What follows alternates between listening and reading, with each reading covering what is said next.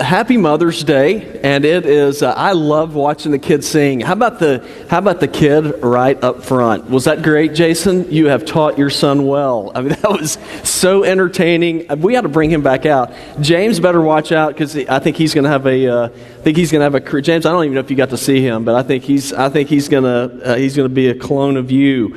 So anyway, this is fun. When y'all pulled in this morning? One of my favorite things this morning is I pulled in, and a guy from our church. Did y'all see the red Mustang out front? 1969. I think that God's calling him to donate that to me. And so my daughter and I went out there and we were looking, and I think Ricky's here somewhere, I know, but Ricky, that's just a prophecy that I'm going to give you. I'm kidding. It's not from the Lord. That's just for me.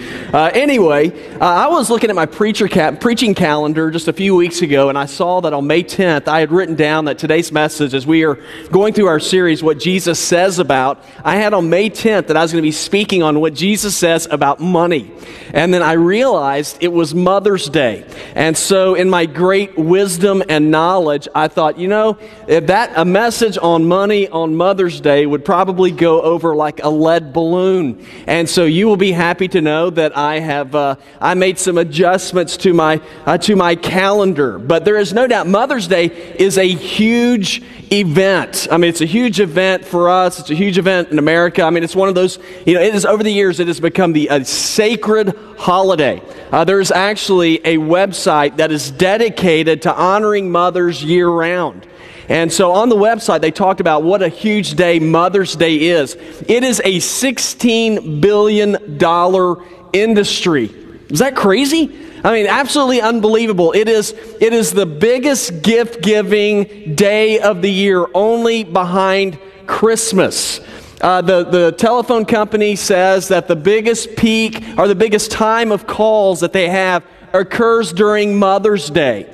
Now, the unfortunate thing for us guys is the biggest day of collect calls occurs on Father's Day. So I hadn't figured that one out yet. But there is no doubt that Mother's Day is a big event. They say that on average people spend about $152 a person on their mother. And so if you've not done that, then I want you to know that you are below average. And so you probably want to get out and do a little bit more spending. But needless to say, Mother's Day is really, it's become really sort of like the sacred holiday. And I think part of the reason why is for those of us who have grown up, now that we get older, we begin to look back and we realize how much grief, we put our mothers through. And so we're trying to make up for it. We're trying to do whatever we can in order to tell our moms that we are thankful for them, because some of you who gave the most grief, you yourselves are now mothers.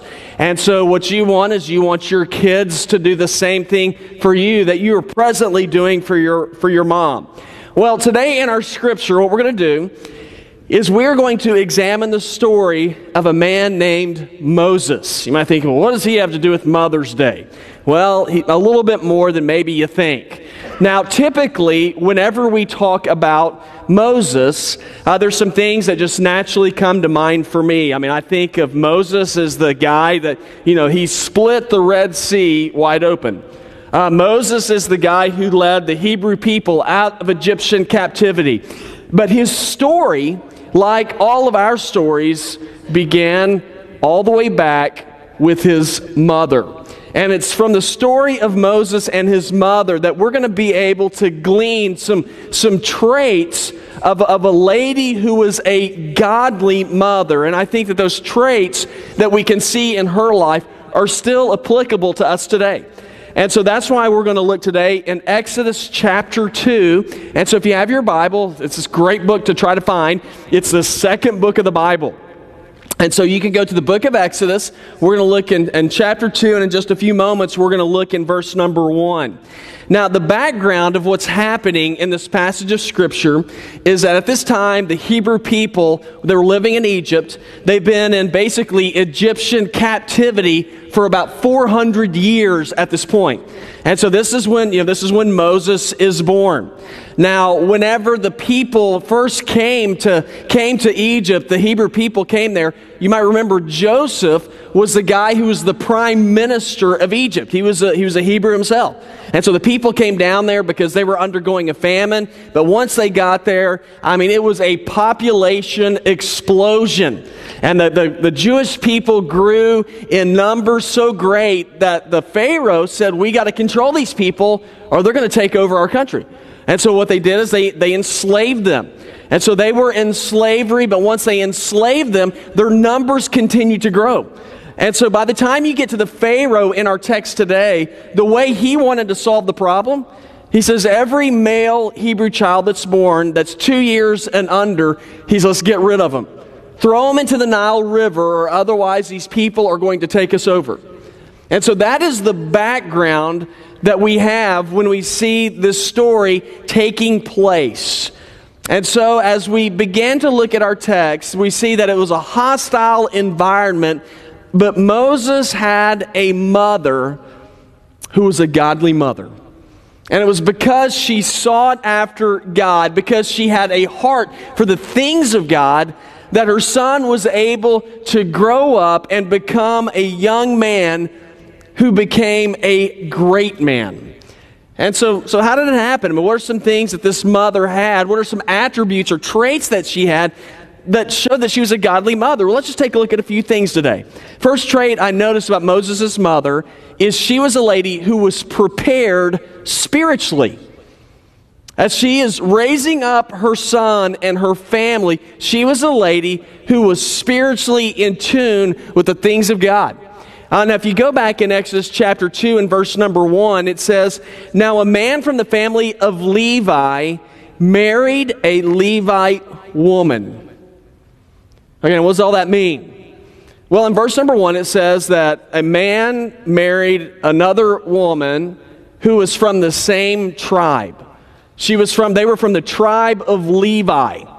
Now you say, what's the tribe of Levi? Well, it was from the tribe of Levi where all of the priests, all of the high priests, all of the people who served in the temple and the tabernacle, this is the tribe that they came from.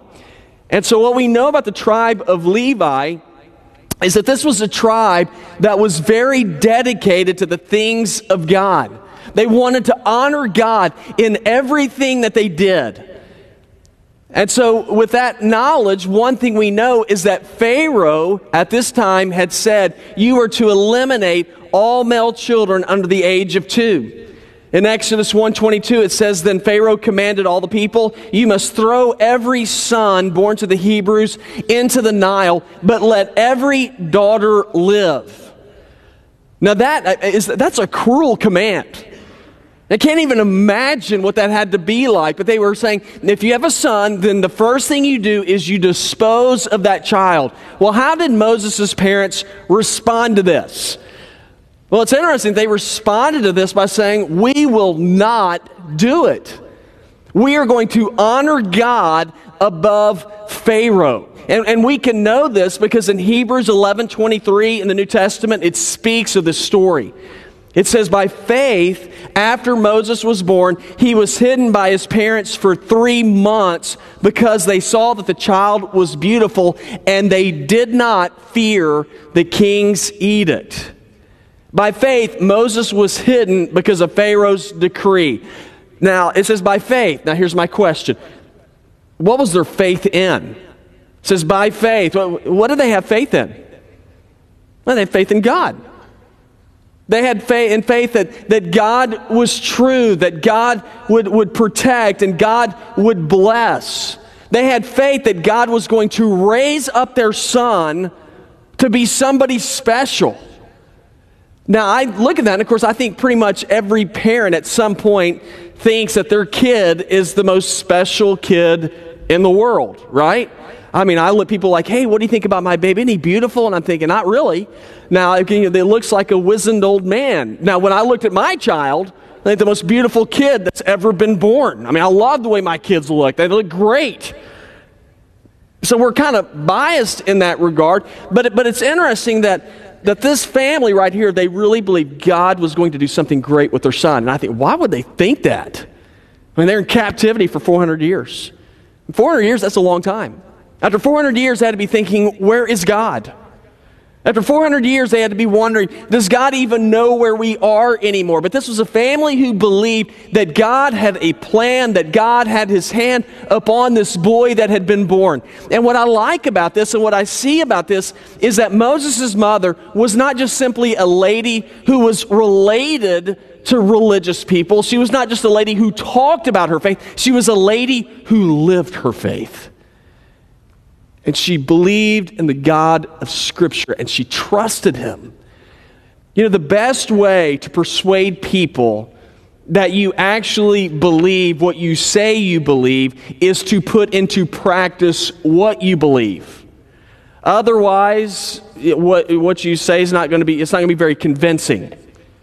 You know, so you really want to, if you say, I believe in the Word of God, then you want to be, if you're going to prove it, you sell out to it and you show it. Now, I'm going to tell you a story. I don't know if this really fits here, but it made me kind of laugh, so I'm going to tell you. There's a zoo that was well known for all of its exhibits for different kinds of animals. And in one of the exhibits, the gorilla had died. And they didn't want to shut down the exhibit, and so they hired a man to wear a gorilla suit. And they said, just act like a gorilla, and I think everything will be fine.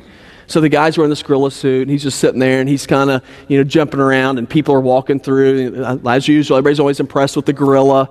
And so he kind of starts getting carried away, and he's getting a little more brave, and he jumps around and starts swinging around on a tree, and he loses his balance, and he falls over into the lion's cage. When he falls into the lion's cage, he looks up, and the lion is coming right at him, and that gorilla gets out of character, and he begins to scream, "Somebody get me out of here." And he's crawling up, screaming for help. Now, as you can imagine, people have never seen a talking gorilla before. And so they're just kind of watching this guy like, what is going on? The lion runs over to him, and the lion says, "Man, shut up or you're going to get us both fired." Now, if you're going to really persuade people, then one thing you have to do is you have to stay in character all the time. And the same thing is true concerning our walk with God. You see, God doesn't honor what we say, God honors what we do. God honors how we live. Moses' mother chose God over Pharaoh. She chose obedience to the Lord rather than obedience to Pharaoh. Jesus said in Matthew 6:33, "Seek ye first the kingdom of God and his righteousness, and all these things will be provided for you." Now, mothers, and for that matter, fathers, are you prepared spiritually where you're willing to say, I will be obedient to God and what he says in Scripture over man? And what people say and what people think, because there's no doubt that life throws us a lot of curveballs.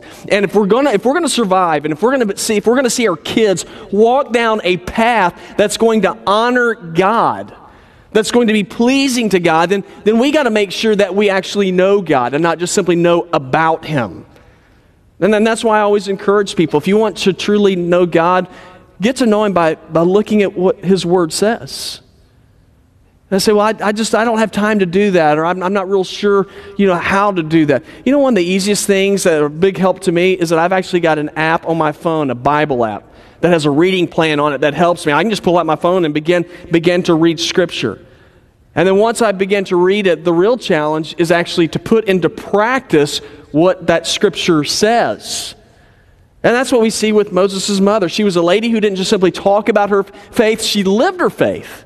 Now, what's a biblical trait of a mother? Well, she was prepared spiritually. Another trait I noticed about Moses' mother is she was also prepared to protect. Now, a biblical trait of a mother is a mother who is protective. Now, and you see this, I think, pretty well whenever you look in verse number 2. It says, "And the woman became pregnant and gave birth to a son, and when she saw that he was beautiful, she hid him for 3 months." Now, it is a mother's instinct, me speaking as an expert on women, to protect. It is a mother's instinct to watch out for her kids. If you want to get on the bad side of a mother, just really quick, say something bad about her kids? I mean, don't y'all, would you agree with that? I mean, man, you can heat up, you can tick off a woman really fast when you start messing with her kids. I still remember when I was a kid, my sister was playing basketball and I was at a game and I was sitting in between my mom and dad. And my sister she was going into the game, she had a ponytail, and the coach sent her in, and obviously the coach changed her mind when she sent my sister in because she was going to call her back, and she reached out and she grabbed my sister's ponytail and yanked back. My sister's head just went snapping back, and my mother went shooting straight up out of the seat. Mom was going down. I will tell you, she would die if she was in here. I guarantee she was going down there, and she was going to take somebody out. And so she jumped up. Dad had to kind of grab onto Mom and kind of calm her down a little bit. Now that is, and if Mom got in a fight with him, if y'all knew my mother, I'm putting money on Mom in a cage match. I mean, she is a tough lady. Now, that's just something that mothers do. Mothers do whatever they can in order to protect their children. Moses' mom does the same thing. She knows that her son's in danger, so what does she do? Well, she protects him. And she does this by keeping her son inside of the home. Remember, you know what her job's to do? It's to throw her son into the Nile River. What does she do? She says, I want to keep him inside the house. Why? Because she knew he'd be safe there. She knew that he was going to be surrounded by people that loved him and that cared for him. Not only that, but inside of her home, she knew that it was a family that trusted in the leadership of God's Word. See, the best protection that we have in life is to live within the teachings of God and what Scripture says. In Proverbs 3, 5, and 6, it says, trust in the Lord with all your heart and lean not on your own understanding. In all your ways acknowledge Him, and He will make your paths straight. Now, what awaited Moses outside of his home? I can tell you what it was. It was death and destruction. If he goes outside of his home, what's going to happen to him? They're going to take him, they're going to throw him into the Nile River. Now, I'm willing to guess that most moms want to protect and shield their kids from this world for as long as possible. Now listen to this. Biblical teaching and parental love is a way that you can begin to build a fortress around your kids to shield them from the things and the dangers of this world.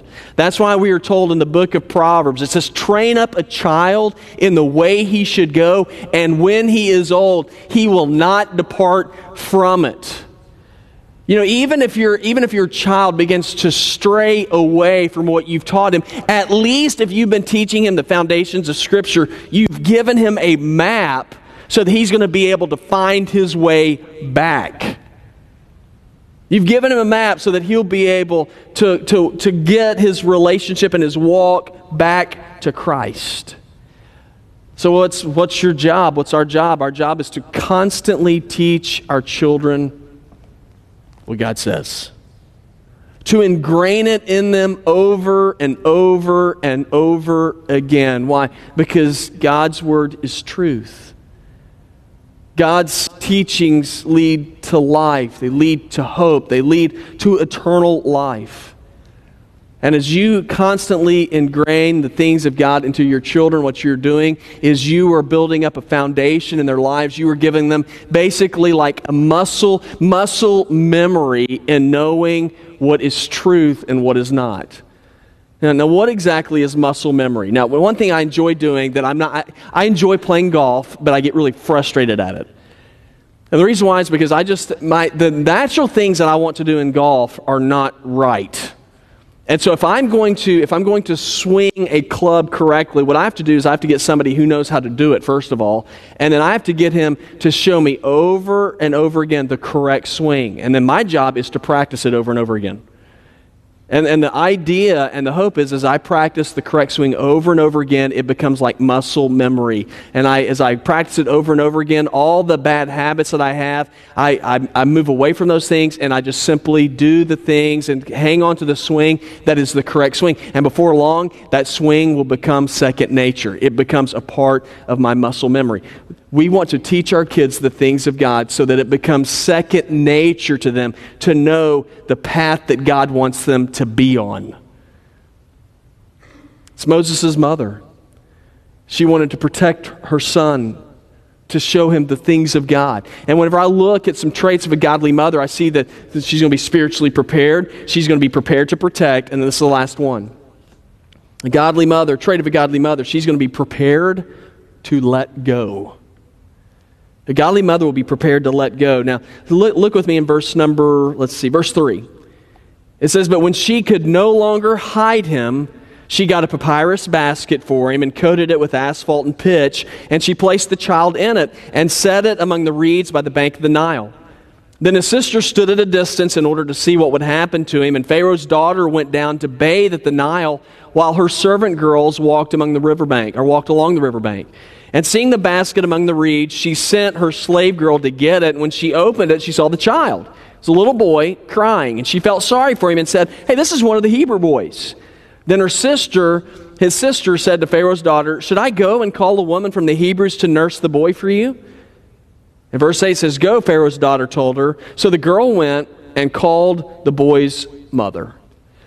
I think one of the greatest struggles that a mother or that even a father has with their children is coming to that day when they let their child go.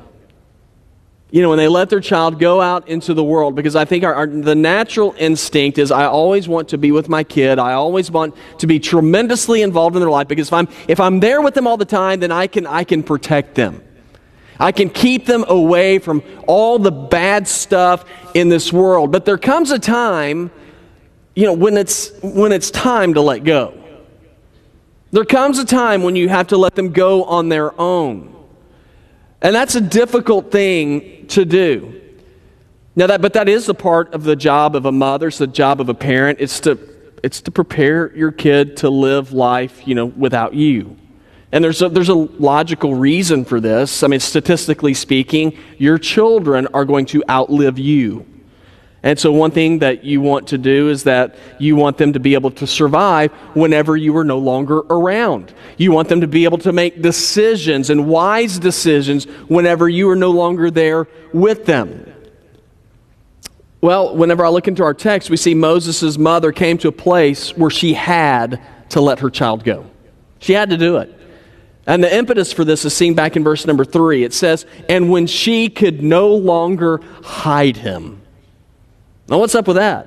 She could no longer hide him. Why not? Well, my guess is, like any kid, the older they get, the bigger they get, the louder they get, and they're in dire straits. If the Egyptians would have heard this son inside of their house, they are coming into the house, they're going to take that child, and they're going to kill that child. And so Moses' mother knew, I have to let this kid go. Now, she didn't just open up the door and stick him on the door. He's still a little kid. He's a 3-month-old kid. She didn't just stick him on the doorstep and say, "Hey, good luck, I hope you make it," and then walk back in. What'd she do? She prepared her child the best she could to survive. Our text today says she took him, she put him in a basket. It says that she covered that basket with asphalt and pitch. She did this because she was going to put him in the Nile River, and asphalt and pitch would waterproof that basket. She was trying to get him to be able to survive any way she knew how. And so she put the kid in the basket and then had her son put in the Nile River. Now let me tell you something. She did not know what was going to happen. The only thing she knew is there comes a time I have to let go. Mothers, the fact of the matter is, your job is simply to prepare your child the best you know how. But the fact of the matter is, you don't know what's going to happen. We don't know where our kids are going to live. We don't know what kind of job they're going to have. We don't know what kind of woman our sons are going to marry. And if you have daughters, you don't know what kind of an ape your daughter's going to marry. There's just a lot of different things that you don't know. But what you do is you prepare your child the best you know how, and you let him go. You do the best you can so that he can navigate through this life on his own. Now, most of us already know this, but man, it's hard to do. Well, what do we do after we do that? Well, then you just simply leave it up to God. Say, God, I've done the best I know how. I'm putting him in your hands.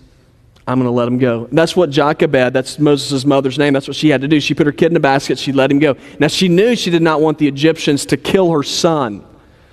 So she just simply put him in a basket and said, God, I put him into your hands. You know, that is actually the best thing we can do, is to prepare our children and say, God, I've done the best I know how. God, I'm putting my child in your hands. Now, why is that the best thing to do? Because we typically think, well, if I'm there with them, I'm going to be able to protect them. If I'm there with my kids, I'm going to be able to watch over them with extra care that maybe God can't do. That's absolutely not true.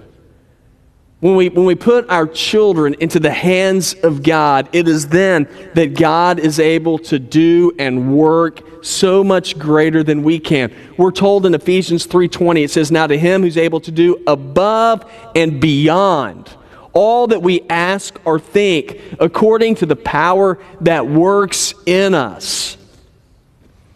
God's plans for us, his idea of life is so much bigger than what I could ever even ask for or imagine.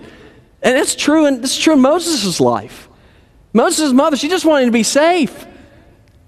But what did God do? God protected the kid. They put him in the Nile River. He floats down the river, and who's down there bathing in the river? It is Pharaoh's daughter. Now, Pharaoh's daughter could have said, kill that kid. What did she do? She felt sorry for him.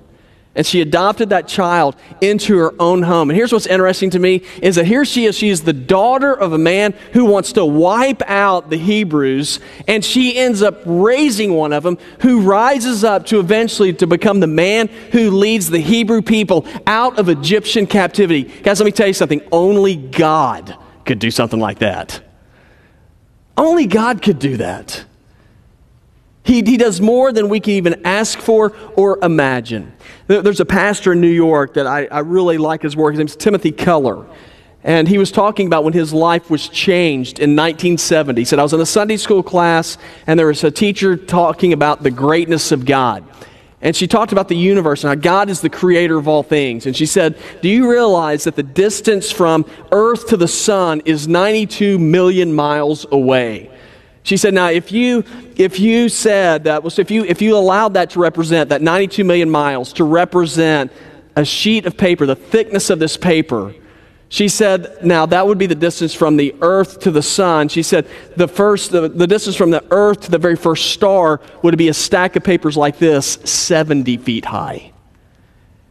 And she said, and yet the galaxy is simply a speck in all that's been created. And she said, now, if you know that, she said, would you ask the God who created all of this to come into your life in order to be the assistant?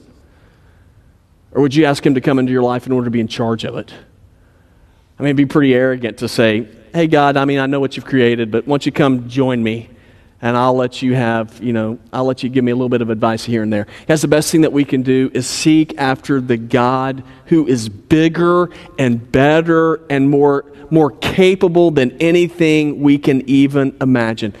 Moses' mother came to a place where she said, God, I don't know what else to do. I'm just simply going to turn my son over to you. And what did God do? He raised up her son to split the Red Sea.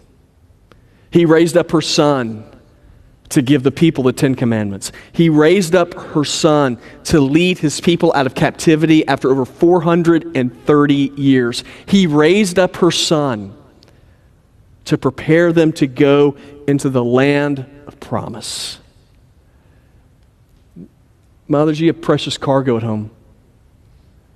It's your children.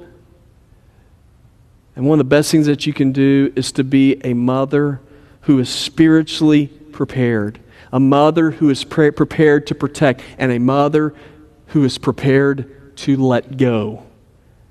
Let go and say, God, here is my child. I've done the best I know how. Take his life, take her life, and use it for your glory. Now let me close with this. Are you prepared? Because my guess is there's probably some of us who say, man, that all sounds great, but I need to be prepared spiritually.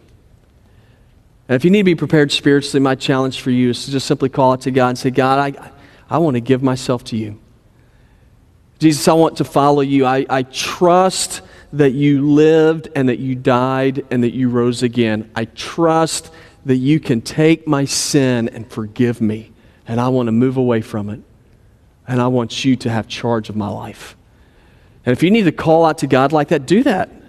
Just simply pray to him. It will be the best thing that you will ever do, and it will be the greatest example that you can ever give to your children.